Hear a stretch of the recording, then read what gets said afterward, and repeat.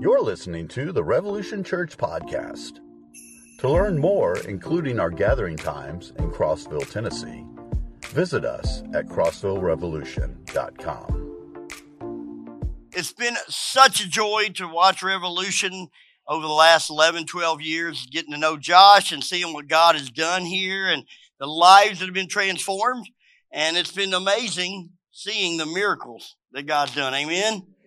And you've been a part of a journey. You may not realize just how special this journey is, because we work with planting a lot of churches, and this doesn't happen every time, okay? It doesn't just happen that somebody plants a church and God just has hundreds and even over 1,000 people follow Christ in baptism and walking with him. So you have something really special here, and I just want to encourage you, go all in. If this is your first time, just go all in. Josh is an awesome man of God, and Brooke keeps him between the lines. Amen? And we're grateful for both of them and their journey with Christ as they walk it out.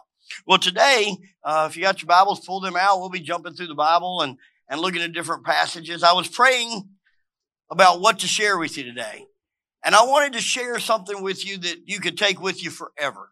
Something that might be encouraging, but also challenging. And as I prayed through it, I feel like the Lord led me to the fact that I want to teach you how to really chew on and dig into the Word of God.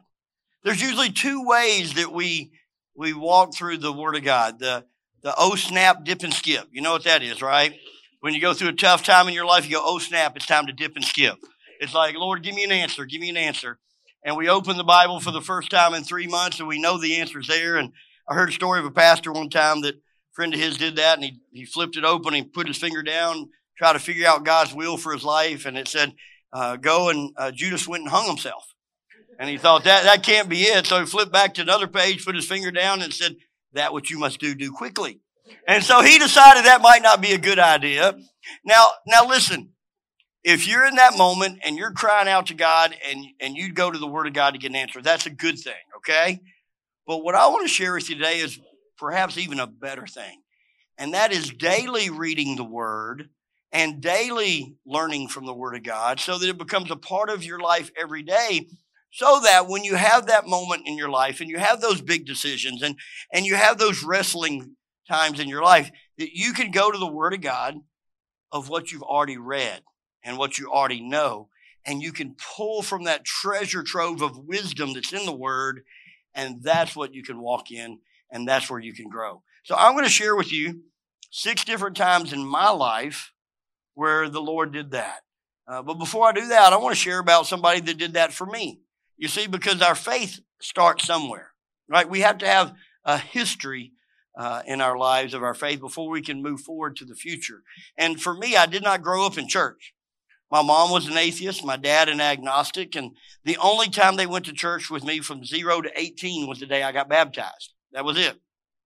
And so it was because of a man who many would have written off, because up until his late 30s, he was an alcoholic, lost his marriage to alcohol, and was a mess. But in his late 30s, he found Christ, or Christ found him.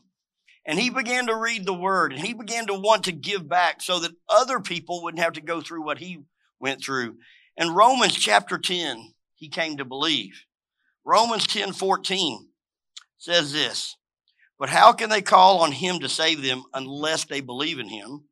And how can they believe in him if they've never heard about him? And how can they hear about him unless someone tells them? And so my brother Raymond, he began wanting to tell people, but he was told he wasn't qualified to be a deacon because he'd been divorced. And he wasn't qualified to teach Sunday school because of his past. So in trying to find his spot, they said, you know what? We got an opening in junior high boys. How about that? Amazing. There's an opening in junior high boys, right? And so Raymond began to pour into junior high boys. And I was one of those. I didn't go to church with my parents, but my friends would invite me to go. And I met this man named Raymond. And he took me bicycle riding. He took me hiking. He took me to play basketball, took me on my first mission trip, taught me about Jesus. And it was through his testimony and others that I began to follow Jesus Christ. And so I want to start by saying, I don't know your background. You may have just started following the Lord. You may be investigating. But I want you to know, if you start today, you can change lives. Raymond changed my life through the power of Jesus Christ. And what's kind of fun is now I get to give back. Just visit him. His wife's in the hospital, and just got to go visit him last week and love on him and his wife. They're in their late 70s and 80s. And so it's beautiful. It's beautiful when you get to give back just a little bit of somebody that's given you so much. So I'm going to share with you 6 practical things. 6 practical things that you'll probably deal with in your life, and how the Word of God can shape your direction and how you decide to go. So let's go to the Lord in prayer, and we'll jump in. Most gracious, awesome, amazing Father, we humble ourselves right now. And God, we acknowledge that we need you. Lord, there's a lot of folks going through some crummy times right now. They're going through the hurt of loss of a loved one, broken relationships, painful job situations. And Lord, I just pray that today your Holy Spirit would speak through me in such a way that people would realize that you have truth in your word. You have hope in your word, and you give direction and wisdom through your word. And I pray, Lord, we would choose to get on a journey with you and get your word in us. I pray that in Jesus' name. Amen. All right. So the first practical thing I want you to see is how you can use the Word of God to help you with decisions about your future. Now, you may know what your future already holds for you, but I became a Christian late in my teen years, and then shortly after that, I took off to go to college. I came to Tennessee Tech because my dad was an engineer, my granddad was an engineer, and my great-granddad was an engineer. So guess what I went to Tennessee Tech to become? An engineer. You got it. So I grew up in Memphis, came here, thought I was going to be an engineer, and I hated it. I didn't realize there were math problems that took more than 7 minutes to finish. I was like, are you kidding? You want me to spend my whole day working on math? That is boring. Now, some folks, you're gifted at that. I've got friends, they excelled. Me, I was on the struggle bus from day one. And so I began to pray. I was a fairly new Christian. And the one thing I loved doing at college was being around other people who loved Jesus. And started teaching Bible studies, started being a part of Bible studies, started hearing about these mission trips, and I was getting fired up. And I would love doing that and then hate going to class. And so I'm praying like, Lord, is this what you want me to do? So I had a big chemistry test coming up, and it was right before dropping ad, and I was on the struggle bus when it came to chemistry, and so I went and talked to the Lord. I laid what I call laying a fleece out. I'll talk about that in a second.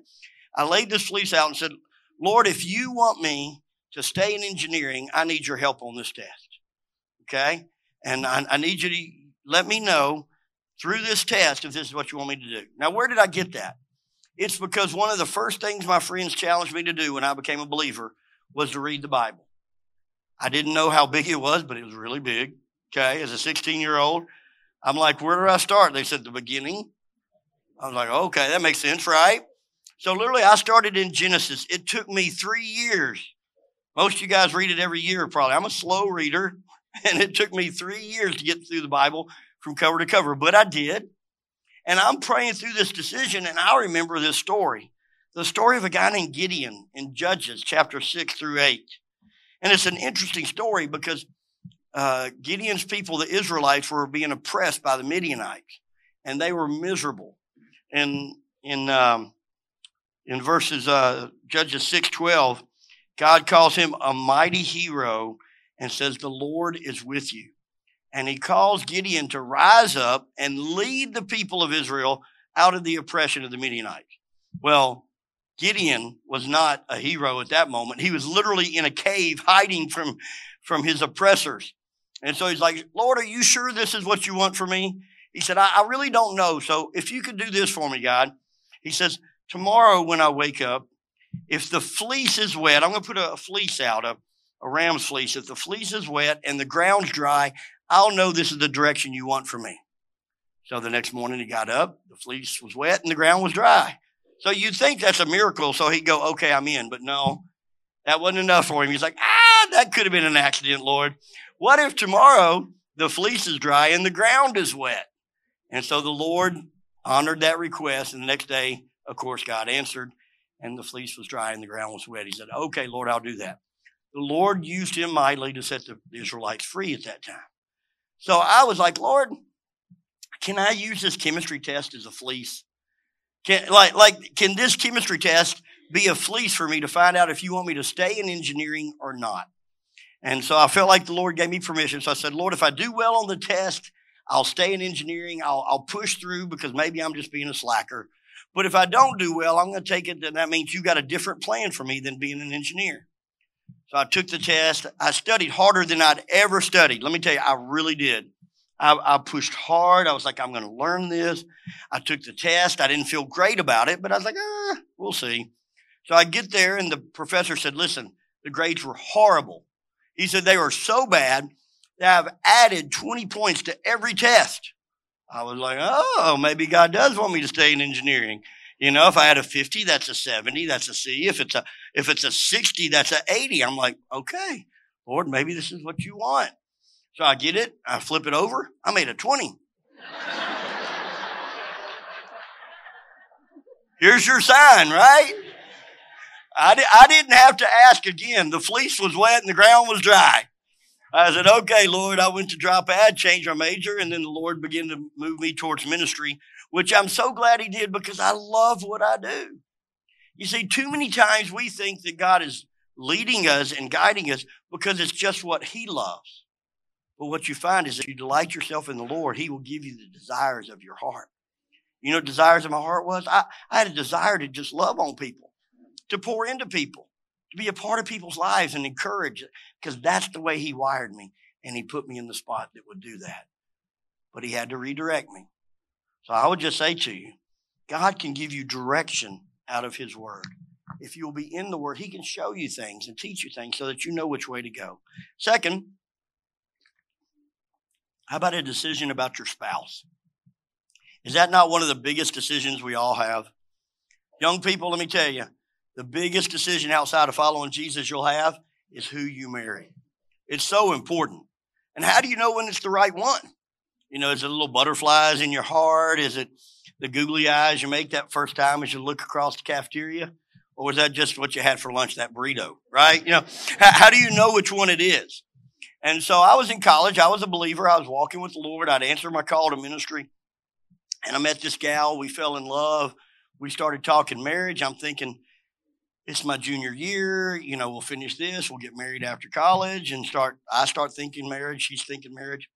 And then she talked to her next door neighbor. Yeah, it's one of those. Instead of seeking the Lord, she talked to her next door neighbor. And her next door neighbor was a preacher and his wife. And she hated being a preacher's wife. So she told my girlfriend everything negative about being a preacher's wife. My girlfriend came to me and said, hey, I can't do this. She said, I can't be that person that needs to be married to a pastor. You're going to have to find somebody else. I was like, really? She's like, yeah, if you want to go that route, I'm done. And so she broke up with me because I wanted to be a pastor. I was so discouraged. I was like, Lord, is that really you? Thought this was the one. And the Lord reminded me a story about a man named Joseph. Joseph's one of my favorite stories. Joseph was a young man of God that God gave him promise that he would have a future for him. But everything seemed to work against that future. The more he tried to follow God, the more oppression he got. His brothers sold him into slavery. That's not good, right? And then as he tried to honor God as a slave, he was put over all of his master's earnings and businesses, doing a great job. And then the master's wife propositioned him, and he said no, which you think, hey, you did something good for God, that you should get promoted. Oh, no. The wife turned on him, said that he was propositioning her, and was thrown in jail. So you got to think Joseph's got to get discouraged then, right? Everything's working against him as he tries to follow God. But Joseph presses on, and he honors God, and he gets put over the whole jail. And he even has a fellow that he comes and interprets a dream for, and the guy gets set free. And he says, hey, when you get free, remember me in jail. Come rescue me. The guy forgot about him. And it wasn't until the king had a dream that needed interpreting that he invited Joseph to come interpret the dream. He said, I can't, but God can. And God used that and made him second in command. Now, you got to think he could be bitter at his brothers. He could be bitter against the guy in jail. He could be bitter against Potiphar, his master. But he kept his eyes on God and restored and rescued his family. And in Genesis 50:20, this is a verse that sets me free. Okay? His brothers are afraid that Joseph is going to turn on them after the father dies. And they're afraid that Joseph, now that the father is dead, is going to enslave them. And so they come to him humbly. And this is what Joseph said. You intended to harm me, but God intended it all for good. He brought me to this position so I could save the lives of many. That verse, that story gave me hope in a time of discouragement. Satan meant to destroy me, to make me feel like because I'm a pastor, I'm not going to get to have the wife that I want. God meant it for good. Because you see, what he gave me was a wife that I have today that wanted to do ministry, that wanted to be a pastor's wife, that wanted to do missions. And it's a good thing because our journey has been crazy. But when I saw her walk on campus, I'd gone to California to go to seminary at Golden Gate Seminary. And when I saw her walk on campus and I heard she was from Tennessee, I was like, that's the one. I didn't understand all them California women. Well, they were godly women, but we just didn't talk the same, you know what I'm saying? But when she walked on campus, I was like, Lord, that's got to be the one. She came in January. I asked her out in February, had our first date February 11th. I asked her to marry me in April. We got married in June. Yeah. I wanted to marry her before she figured it out. 29 years, never had one doubt. We've never talked divorce, only murder, once or twice. We've had 6 kids, raised 6 kids, and planted 2 churches. And she's been right there beside me the whole time. She is a rock star. Our lives now, we've only got 1 kid left in the house, so what do? Well, we foster, so we got a foster son. We've moved in a Russian student from college. We've moved in a Korean student from college. That's the kind of crazy lives we live. And I know God was he was so good protecting me from marrying somebody that wasn't called to that. Instead, he gave me somebody that he had already called and put the desires in her heart. Now, how did I make that decision? The word of God gave me hope that what Satan means for evil, God can use for good. And I don't know what you're going through right now, but I want to tell you the word of God is true. And what Satan means for evil, God can use for good. So get in the word. Let this word speak to you each day. Now, the next one is, what about faith in times of doubt? Did you know everybody doubts? Everybody has doubt sooner or later in their life about God, about their faith. Even preachers have had doubts in their lives about their faith and about their journey with God. Sometimes I wonder if it's just me, and then sometimes I wonder if this is just a growing process. But I think it's actually healthy for us to all wrestle with these things and really dig into the word to find out the truth. So for me, again, I got saved later in my teen years. My mom began to question me immediately about why I believe there's a God when there's no evidence for God. And I had to dig in and then began to follow and gave my life to Christ. And then I became a pastor, so you'd think I'd have it all figured out by then. But I was pastoring in California, the church that we planted. We were in about year 3 of the church plant. It'd been a really hard season. We had 2 kids, 2 and under, and it was just a hard season. And I kept hearing these doubts, like, what if this is all for nothing? What if you're laying your lives down for people that don't even care who you are or what you're here for? And what if God's not real? What if religion really is just the opiate of the masses? Just something that man has made up to feel better about themselves. And those ideas just started going through my head. I'm like, Lord, I know this isn't true, but I need your word. And the Lord reminded me of Genesis 1:1. In the beginning, God created the heavens and the earth. The earth was formless and empty, and darkness covered the deep waters. And the Spirit of God was hovering over the surface of the waters. And God said, let there be light. There was light. And I'm like, Lord, I know from your word that you created, but everybody around me is telling it all just happened over billions of years by accident. And everybody's saying I am stupid because I believe there's a God, and that I am foolish to believe there is a God, and that really this whole world is just an accident, Lord. Please, I need to know. I need you, God, in my time of doubt to help me know the truth. Lord directed me to the book of Hebrews. Hebrews 3:4. Great passage. For every house has a builder, but the one who built everything is God. Now, as you think of that, think of the building that you came to today, where you're sitting today. Is there any soul in this room today that when you drove up to the Rev building that you thought in your mind, isn't it amazing that over billions of years, all those materials came together and created by accident the Rev Church building? Did anybody think that when you pulled up? And look, it even has a distinct name, Revolution Church, and that's what they call the church. Miracle, because it just happened by accident. Now, you think, Steve, you're being facetious. I'm not, because that's what we do to God. You realize how complex your body is? It has a specific sign inside called your DNA, different than everyone else in the world. It has a video projection system that syncs your eyes and your brain. I can still picture my first grade teacher's face, and I remember her name was Miss Penny, and she got married halfway through the school year, and she became Miss Romaine. Isn't that amazing? That was 50 years ago.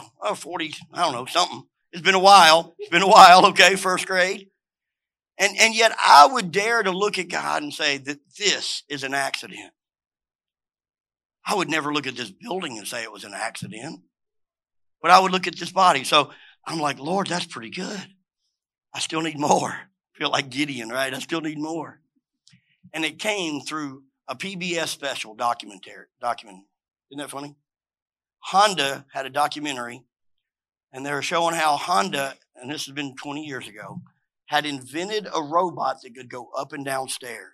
I mean, they were celebrating this left and right. They had spent millions of dollars on research, thousands of engineering hours, thousands of scientific hours, because up till that point, they had not been able to invent a robot that could go up and down stairs.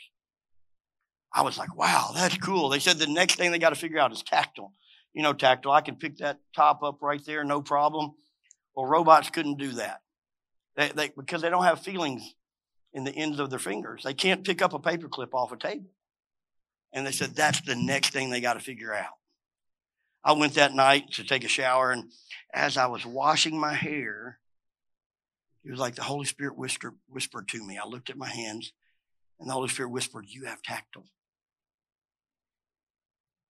And I started thinking about it. What they have spent thousands of hours on trying to figure out, what they have spent thousands of hours engineering and science, millions of dollars to create a robot that can't even do what I did at birth. How dare I say that I'm an accident? How dare I say there was not a designer that designed my body? I mean, even the best designs. I mean, this will be miraculous. People say there is no God. Let me see you invent two robots.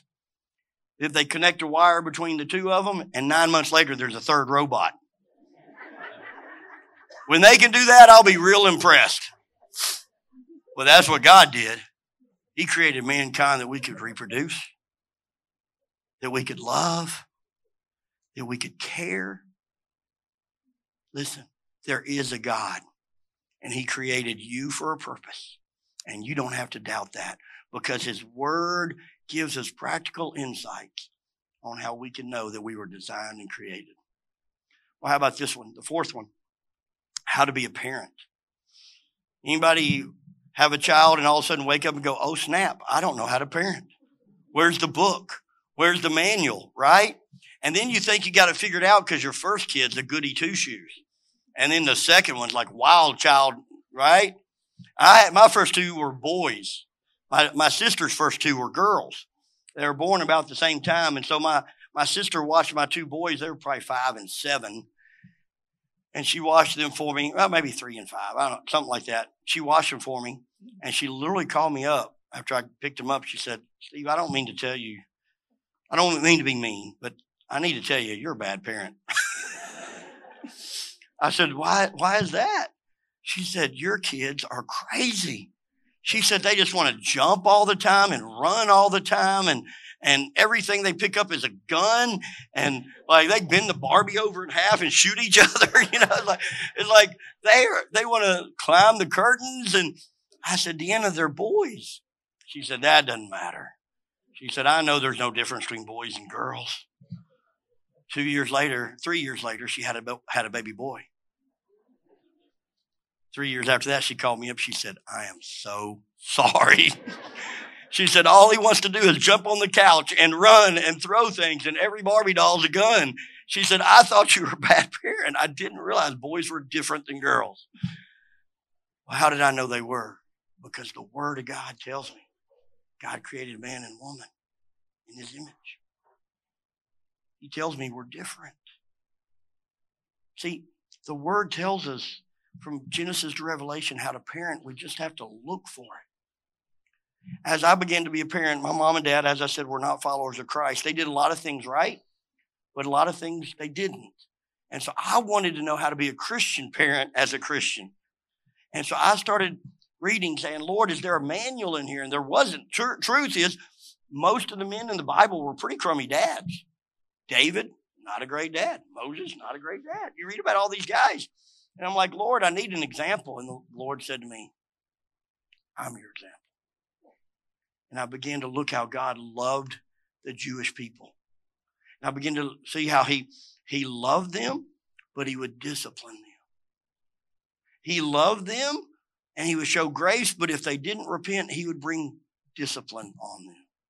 And the Lord showed me there's a place of love and discipline, grace and mercy. And he taught me, because of some of the disciplines that I saw in the Bible, he taught me that if the discipline matches the problem, they learn even more. Like Adam and Eve, when they sinned, they got kicked out of the garden, right?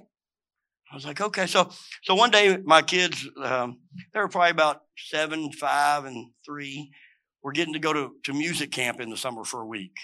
My daughter was excited. My 2 boys, not so much.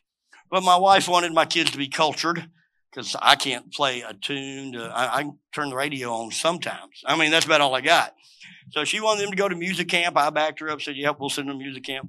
First day on the way home, my boys were just beside them. So like, Dad, that all they want to do is play music. Music camp. Yeah. They're like, all we did was play instruments and sing songs. I was like, yep, that's music camp. They did a good job.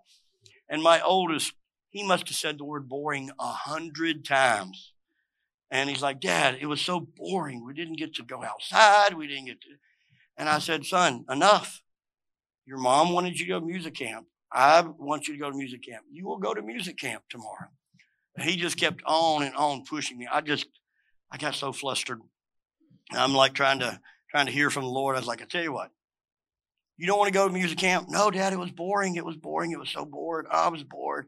I said, okay, tomorrow you don't have to go to music camp. He was like, really?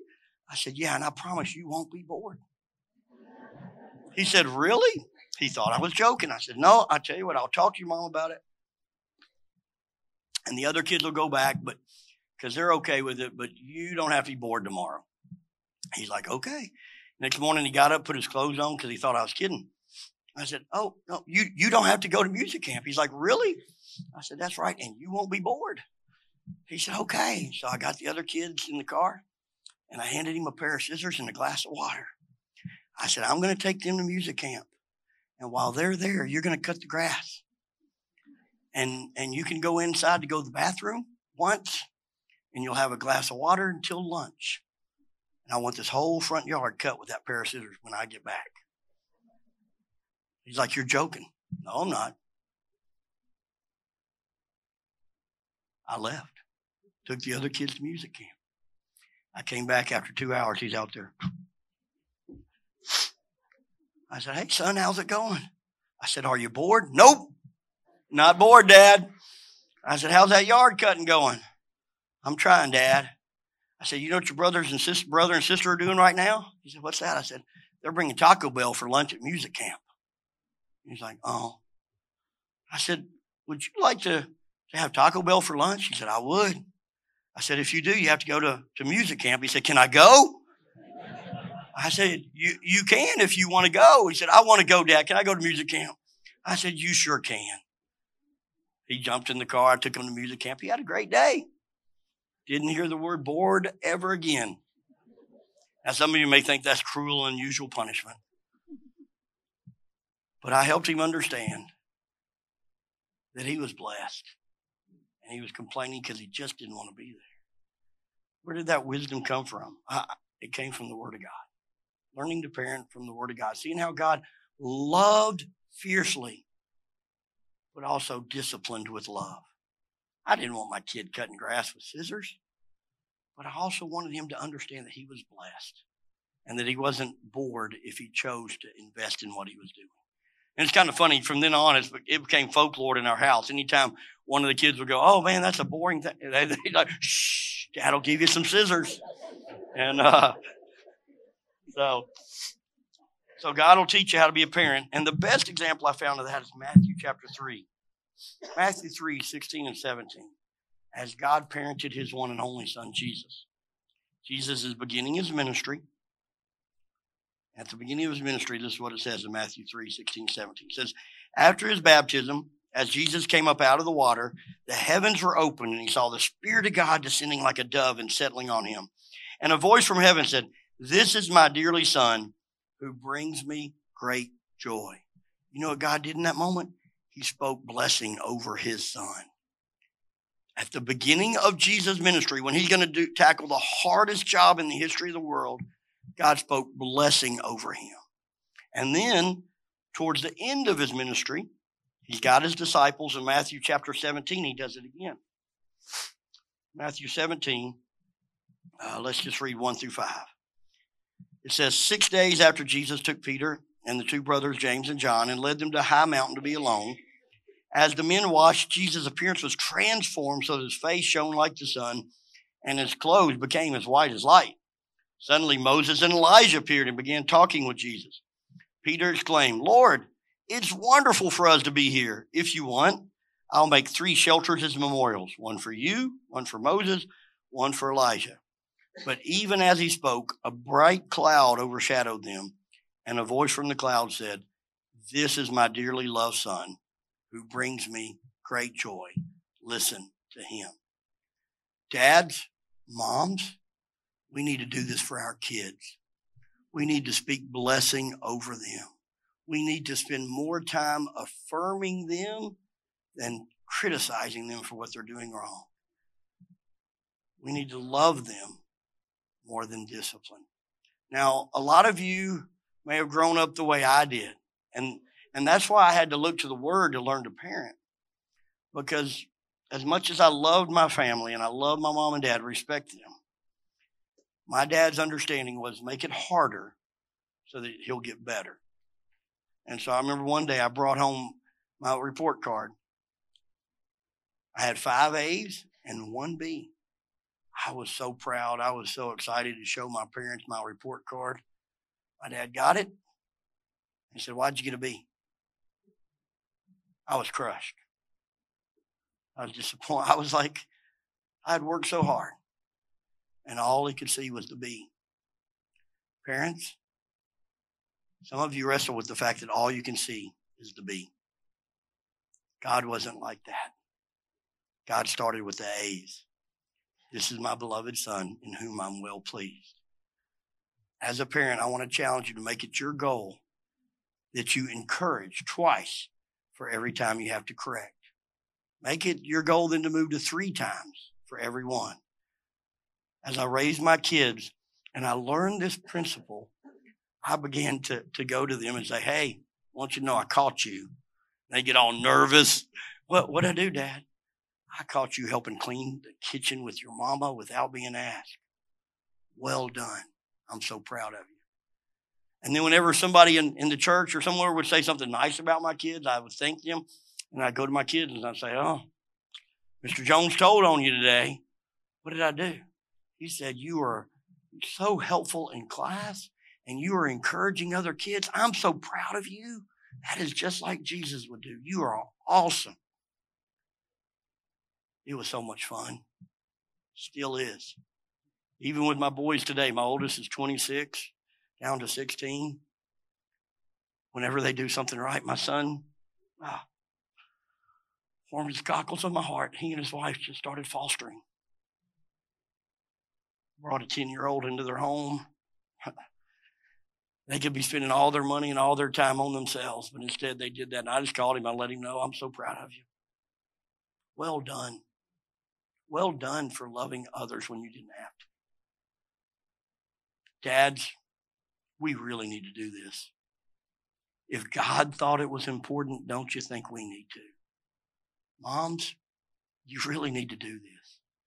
If God thought it was important, don't you think you should? The Bible's so practical, guys. He teaches us how to parent. He models for us. Well, the next one is learning and leaving hurts. Learning to love people who've hurt you deeply. Learning to love people who've hurt you deeply. I'm pretty sure if I ask everybody who's in this room, if you've ever been hurt deeply, most everybody would raise their hand. A pastor friend of mine said one time, they said, if you've never had trouble forgiving people, it's because you've never been hurt deeply. I was like, wow, that's a nugget. I'm certain that if you haven't been hurt deeply, it will happen. And I don't mean to speak ugly over it. It just happens. And where do you find the understanding of how to deal with that deep level of hurt? You go to the Bible. Luke 23:33 is where Christ has been betrayed. His best friends have all run and left him behind. The people that he healed were chanting for his crucifixion. He has been beaten.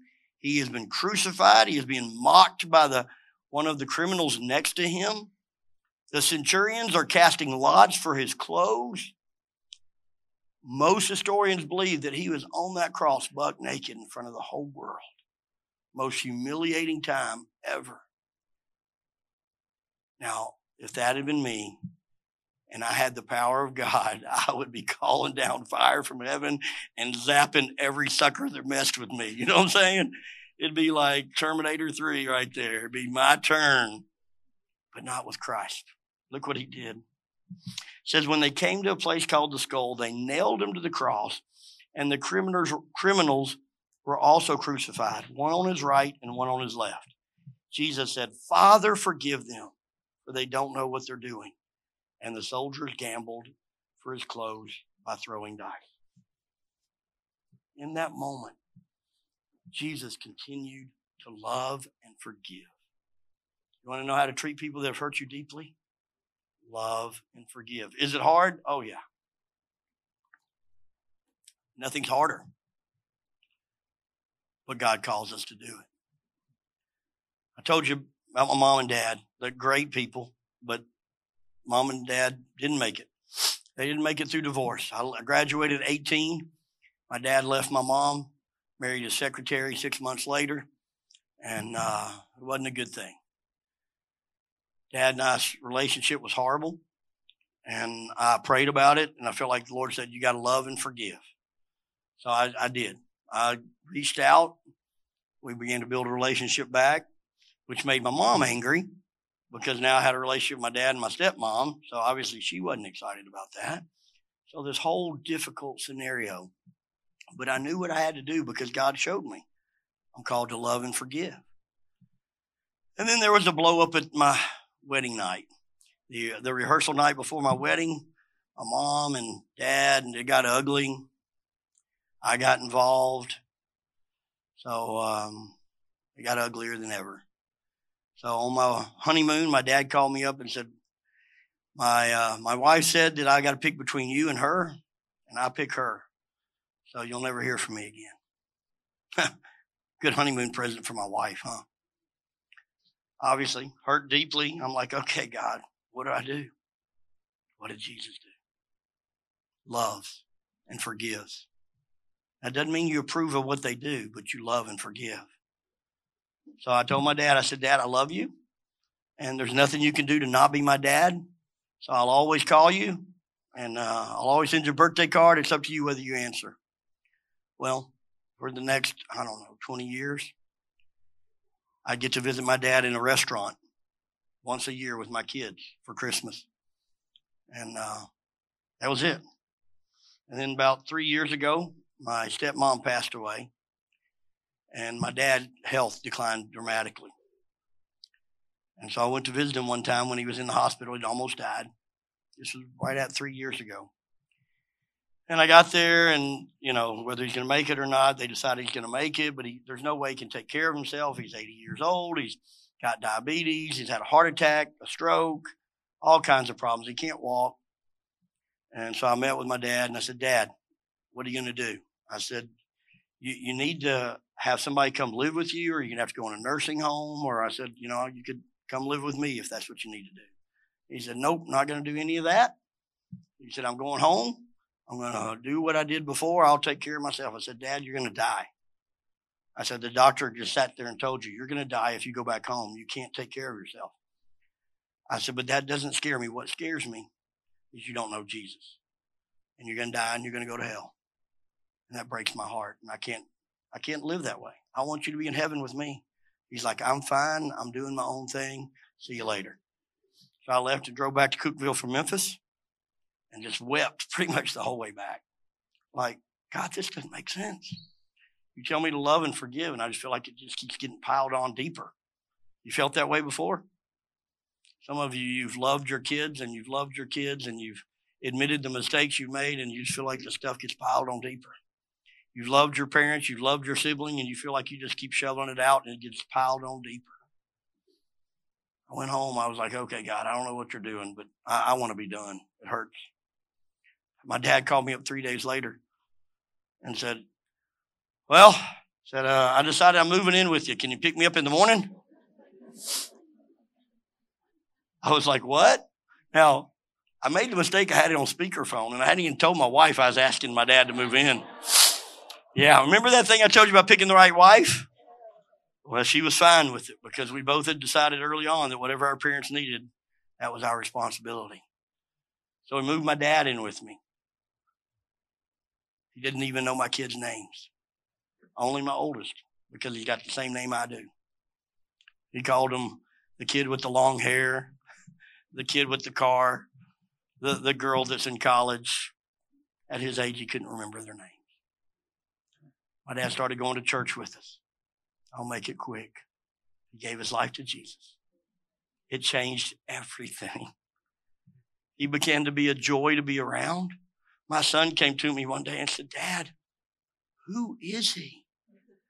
I said, son, that is the father I would have had if he had found Jesus at a young age. He has peace. He has joy. And he has love for you kids and me now. My dad came to me after a men's event we had. I said, I need to talk to you. I said, what is it, Dad? He said, I need to apologize. He said, when you're growing up, I never told you I love you. He said, but I do. And I want you to hear it from me. I love you. Wow. I was blown away. What if I had done what I wanted to do? What if I had carried that anger and bitterness? Would it have poisoned him? It would have poisoned me, right? You see, what God tells us in his word makes sense because it's truth. It just doesn't make sense in the realm of humanity. But I want you to know God's word comes alive. And if you'll dig in, he will speak to you through it. The last, and I'm needing to wrap up, is that the Bible will help us learn how to walk through the tragedy of death. I'm pretty sure all of you dealt with death. Some more than others, and some at more times than others. I want you to know the Bible will help you walk through the tragedy of death. 2 weeks ago was the worst week in my life as a pastor. A young girl that grew up in our church that everybody loved, 18 years old, went away to college to be a to figure out to go to school, and got a phone call Monday morning, 13 days ago. She didn't wake up. Died in her sleep. That's not supposed to happen with an 18-year-old perfectly healthy girl. Rocked our church, rocked us. Her mom serves on our staff. She spent the night with my daughters, good friend with my daughters. My daughter spoke at the graveside.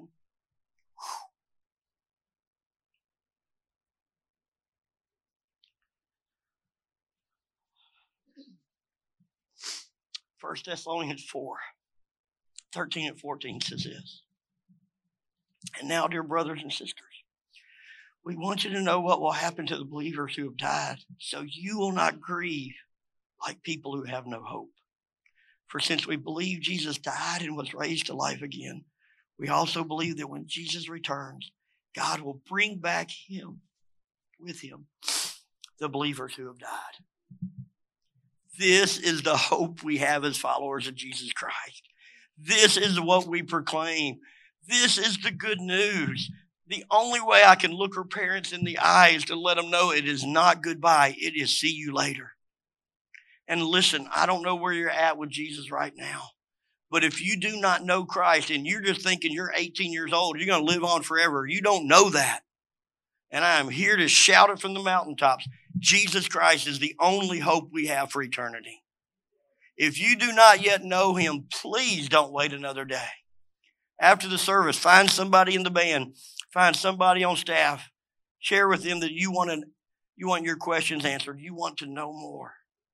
I told you about the people that we have living with us, and yesterday over breakfast, the young Korean girl who's been living with us for about a month and a half asked me, we've been talking about the Lord, she's been going to church. She said, tell me about how you became a Christian. And I shared with her, and I shared with her how to become a Christian yesterday about 9:30 in the morning. I said, do you want to follow Jesus? She said, I do. And we prayed, and she gave her heart to the Lord yesterday after breakfast. Listen, that's going to make so much more the difference than any college education, any wisdom I can share. Christ will walk with her now through the rest of her life. I ask you, those who know Christ, are you in his word? I want to give you a challenge. If you start today, there are, I think, 270 chapters, maybe 260 in the New Testament. If you start today, you can read the New Testament from start to finish between now and the end of the year. If you've never read the New Testament, you should start there. Start with Matthew and let the word of God infuse you so that when you go through the most horrible moments of your life, you have something to stand on, the rock of Jesus Christ and the truth of his word. I'm going to pray for you and just invite you to take that step of faith, to start walking with him, and if you know him, to start reading his word. Dear Heavenly Father, thank you for the privilege of speaking to these awesome people. Oh, Lord, you have such a future plan for everybody in this room. Lord, a lot of people are going through some hard seasons right now, and they just need a big bear hug from you. I pray you bear hug everybody that needs it. Others, Lord, are trying to discern, are you for real, or is this all just a joke? Lord, I pray that your Holy Spirit whisper truth into their mind right now and invite them to be children. Your children, adopted with your last name. And then others, Lord, are just going through a hard time, and they're seeking, and I pray that you show them through the word the good news, and that they will be diligent to read the books of the Bible, starting with Matthew through Revelation, and knock that out through the end of the year. I pray we would not be slackers in that, but that the word would come alive in us. In Jesus' name we pray. Amen. If you're encouraged by today's message, be sure and rate us and subscribe on iTunes.